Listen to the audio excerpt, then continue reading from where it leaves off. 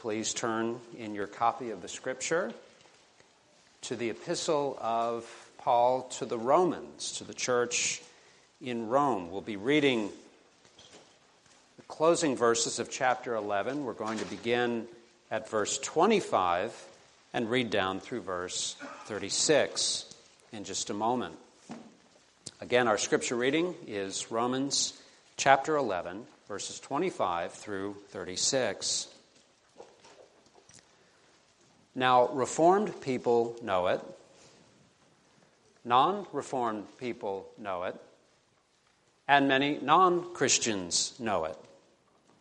I'm talking about the first question and answer of the Westminster Shorter Catechism. What is the chief end of man? Man's chief end is to glorify God and to enjoy Him forever. And that is a fine summary of what the Scripture is all about. And it makes a fine slogan. You could put it on a bumper sticker. It could be on someone's bumper this morning, for all that I know. But how do we keep that from being merely a slogan? Well, that's what the Apostle Paul is going to help us with this morning. How is it that that great question and answer can be the very testimony of our lives? So give thought to that as we turn to God's Word. And before we read, let's ask His help again in prayer.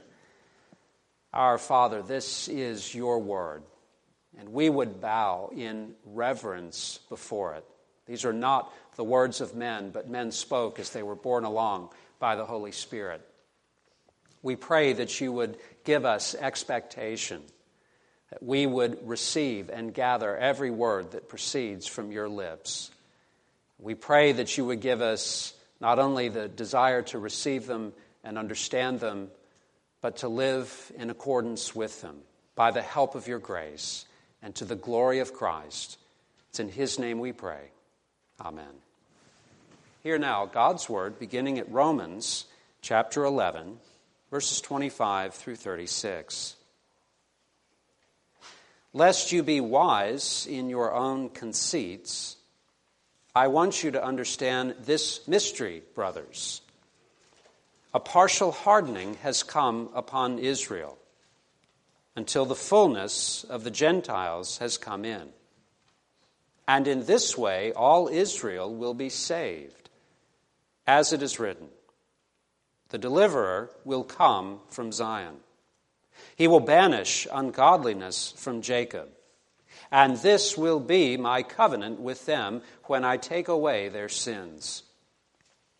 As regards the gospel, they are enemies of God for your sake. But as regards election, they are beloved for the sake of their forefathers. For the gifts and the calling of God are irrevocable. Just as you were at one time disobedient to God, but now have received mercy because of their disobedience, so they too have now been disobedient, in order that by the mercy shown to you, they also may now receive mercy. For God has consigned all to disobedience, that He may have mercy on all. Oh, the depth of the riches and wisdom and knowledge of God! How unsearchable are His judgments, and how inscrutable His ways! For who has known the mind of the Lord? Or who has been His counselor? Or who has given a gift to Him that He might be repaid? For from Him and through Him and to Him are all things. To Him be the glory forever. Amen. Thus far, God's holy, inspired, infallible, and inerrant word. May He add His blessing on it. For from Him and through Him and to Him are all things. To Him be the glory forever. Amen. There it is. Soli Deo Gloria. To God alone be the glory. But we see that grand testimony comes at the end of 11 chapters. It is a fitting conclusion, a fitting end to a long argument. You may have heard this letter compared to a road, the Romans road. And it was a Swiss commentator who described the Apostle Paul in the course of this letter as a person climbing the Alps. And he has come to the summit. And he describes the Apostle Paul as turning around and looking over the summit. And he says depths are at his feet. Waves of light illumine them. And there's an immense horizon that spreads before the eye. And Paul is struck with awe. He has been surveying God and his works of mercy to sinners. And he turns round from that summit. And this is how he responds.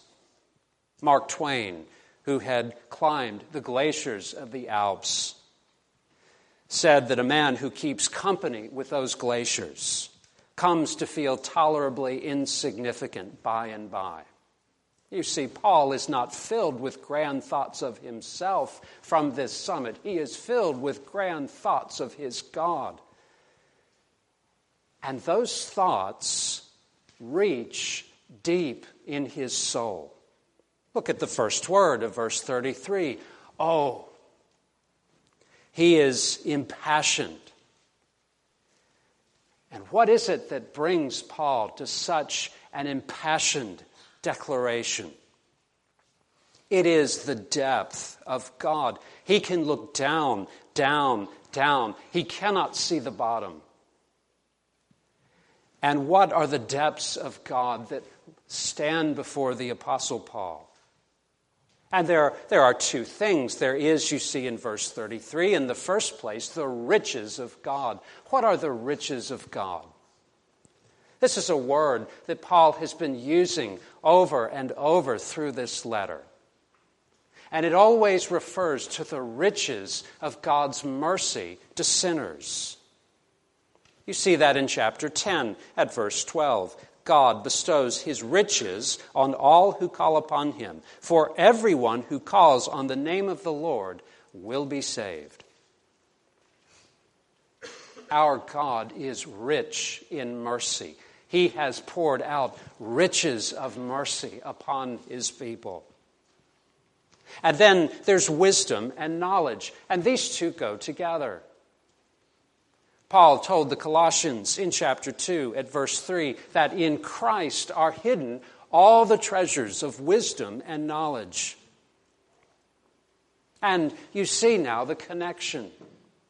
Riches speak to what God has done to save his people in history, in his Son, the Lord Jesus Christ. And wisdom and knowledge is what God has done to plan and execute that great work. He has conceived our salvation from before the foundation of the world, and praise be, he has brought it to pass. And then Paul, in the verses that follow, he ponders the wisdom of God, he ponders the works of God, and then he comes to ascribe all glory to God. What is glory? It is the excellence of God. It is the worth of God. And to glorify God is to tell it out. It is to declare to the world with our lips and our lives, with our thoughts and our behaviors, what a great God we serve. And so as Paul has been pondering what God has done to save sinners in Jesus Christ, the truth has taken root. And he has erupted in praise. His affections are stirred. And he declares the glory of God. And we get to witness it. But you know, the wonderful thing is we don't simply look as disinterested spectators. Paul shows us exactly how to do the same thing in our own lives.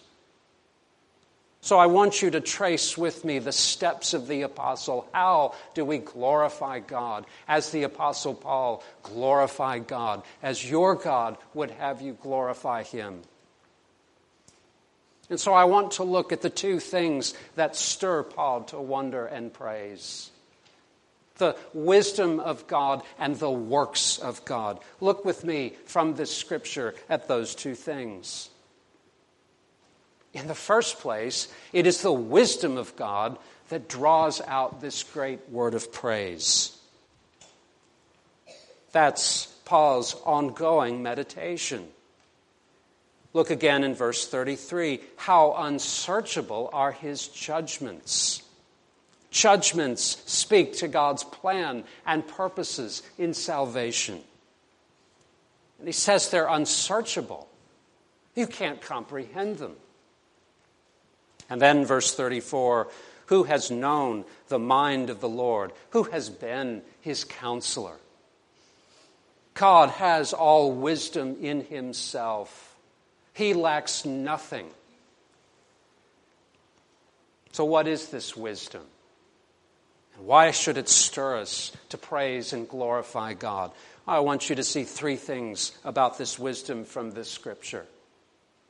In the first place, it is a revealed wisdom. What wisdom is it that Paul admires? It is the wisdom that has imprinted itself on these 11 chapters in Romans. It is the wisdom of God in saving sinners through his Son, the Lord Jesus Christ, and by the power of the Holy Spirit. And that wisdom has proceeded in one direction only. It has come from God and it has come to human beings. Never the reverse. God doesn't keep focus groups. He doesn't have a suggestion box outside his office.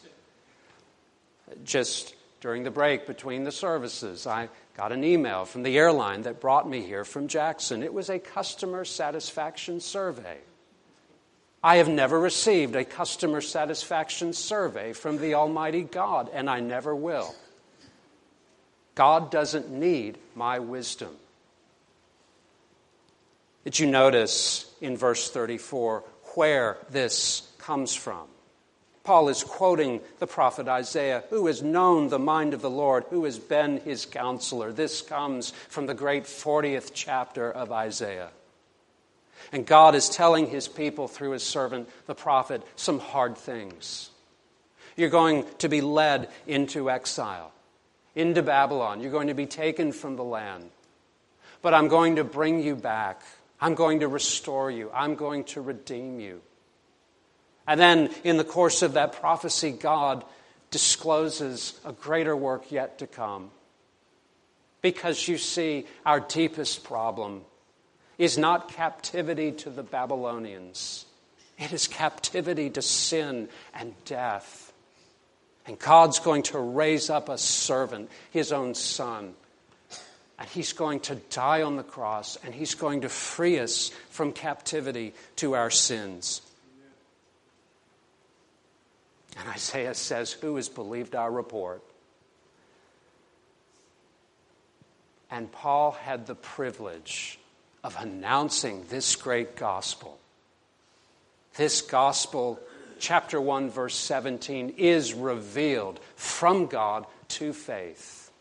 It comes from the mind of God to undeserving sinners. You're not going to find this good news by looking deep within your heart.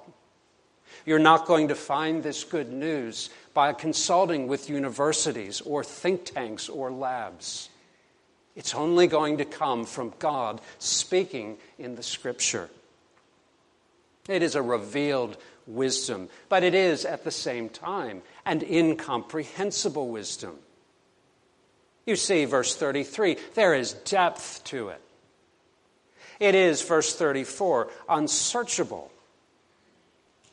Once God speaks, you will never say, I get it through and through, let's move on.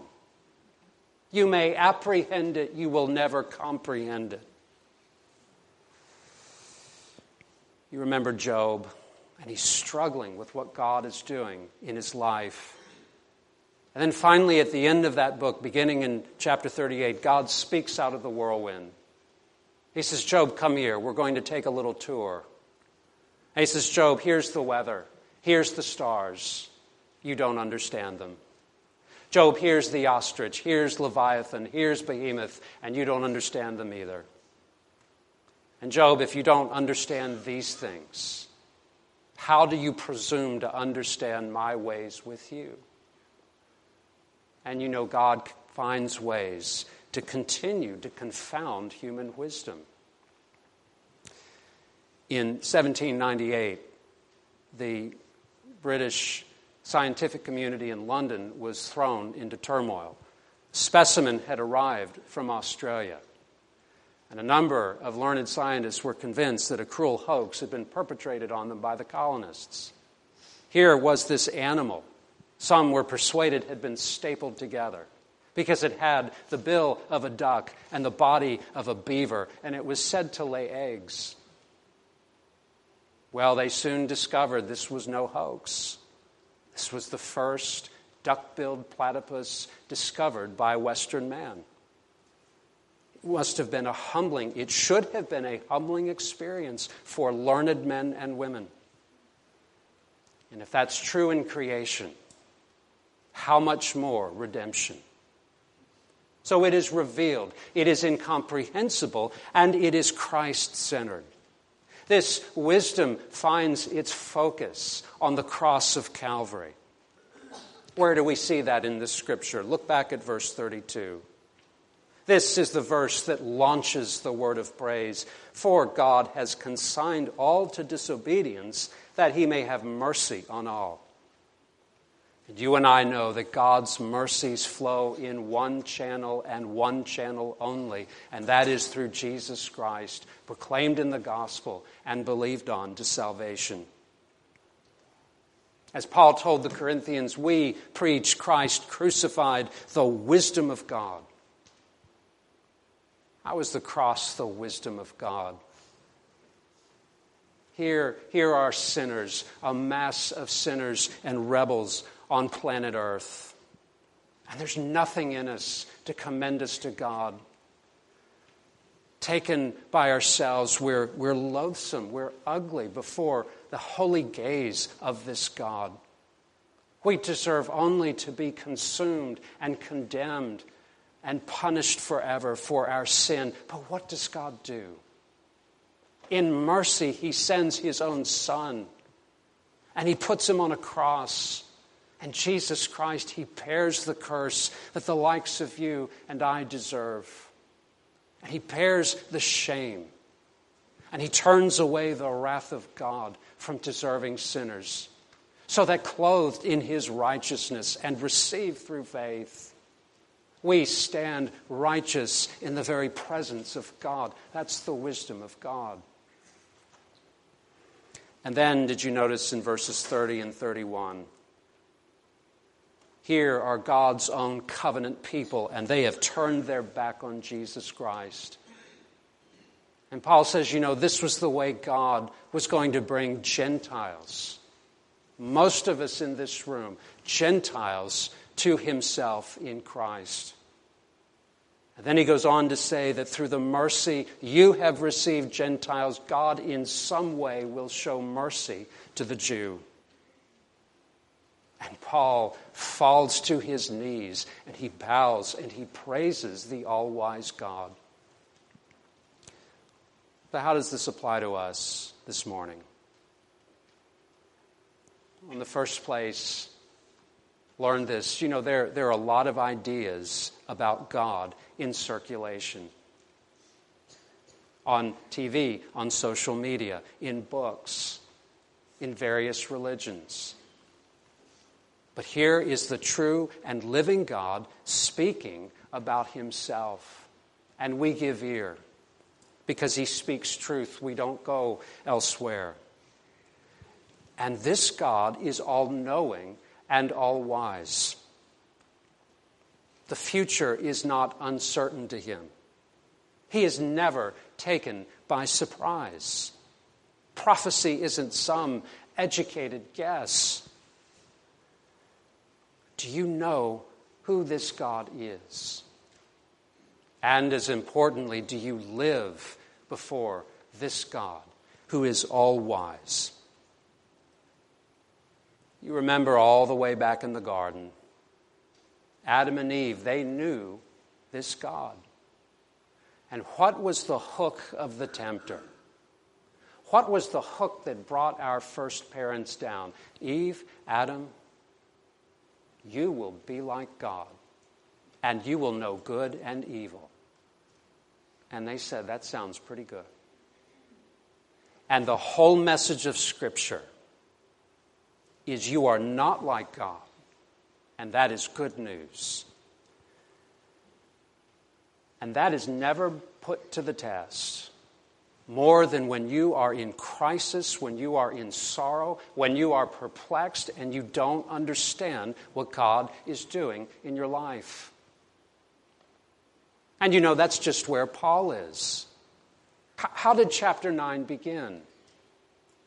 He says, I'm in unceasing anguish. I'm in great sorrow. I have kinsmen who are perishing because they have turned their backs to Jesus Christ. I could wish myself accursed. And then Paul, writing by inspiration of the Holy Spirit, he begins to track and trace and pen the wisdom and ways of God. He doesn't get all his questions answered, but he has enough. He has his God. He knows he's wise. And he falls down to worship. Because the apostle knows, even if he doesn't have all his questions answered, that the wisdom that appointed this hard thing is the very wisdom that planned and purposed and accomplished his salvation. And that's enough. And so he'll leave the details to God and he'll fall down and worship. Friends, how is it with you? Are you someplace and you have questions and you can't get them answered? You may never get them answered. And you don't understand. The Scripture tells you, look to this wise God through Jesus Christ. Trust Him through faith in His Son.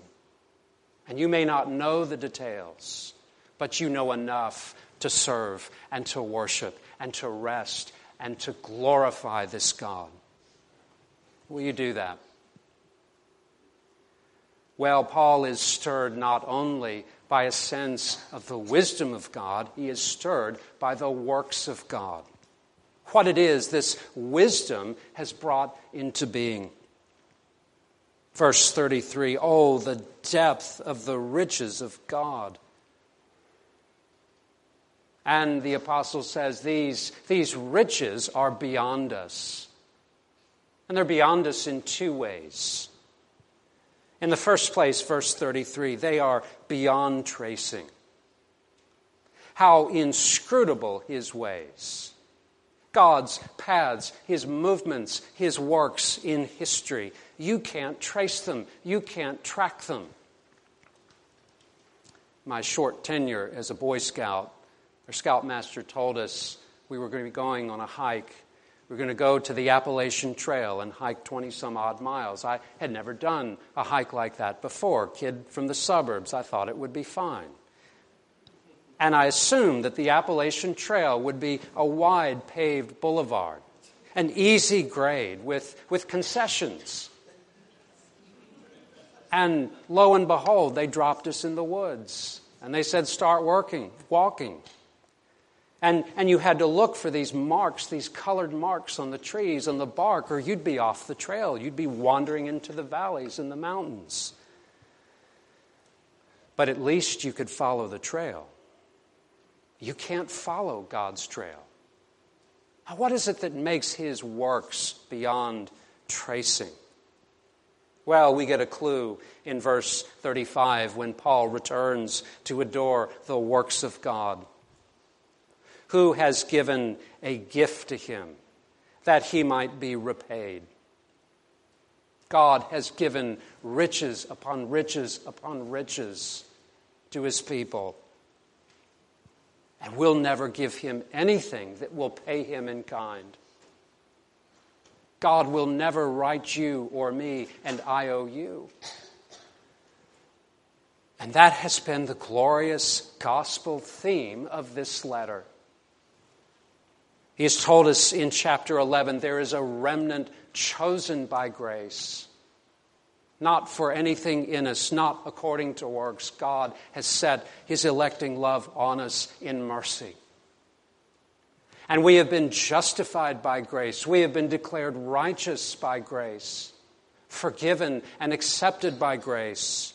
Chapter 3, verse 24, we are justified by his grace as a gift through the redemption that is in Christ Jesus. We're being renewed by grace. Chapter 6, verse 23, the free gift of God is eternal life in Christ Jesus our Lord. And everything in between. How does Paul put it in Romans 8? He who did not spare his own son, but gave him up for us all. And what greater thing could God do? How will he not also with him graciously give us all things? And how does Paul sum it up? Verse 32. He has mercy on all kinds of people. So as we close, how does this apply to us? I'm just getting to know some of you. But I can say something about all of you. You are all debtors. You are all in debt. And I'm not talking about your mortgages, I'm not talking about your car notes, and I'm not talking about your credit card statements. I'm talking about your relationship with God himself. And you can be indebted to God, in different ways.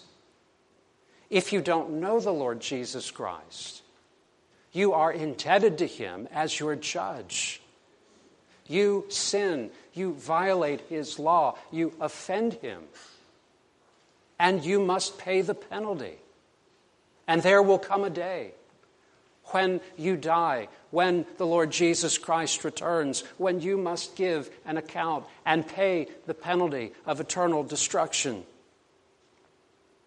But the good news of this letter is that Jesus Christ came into this world to live the life that sinners didn't, to die the death that sinners deserved, and to rise gloriously, to show mercy to the undeserving.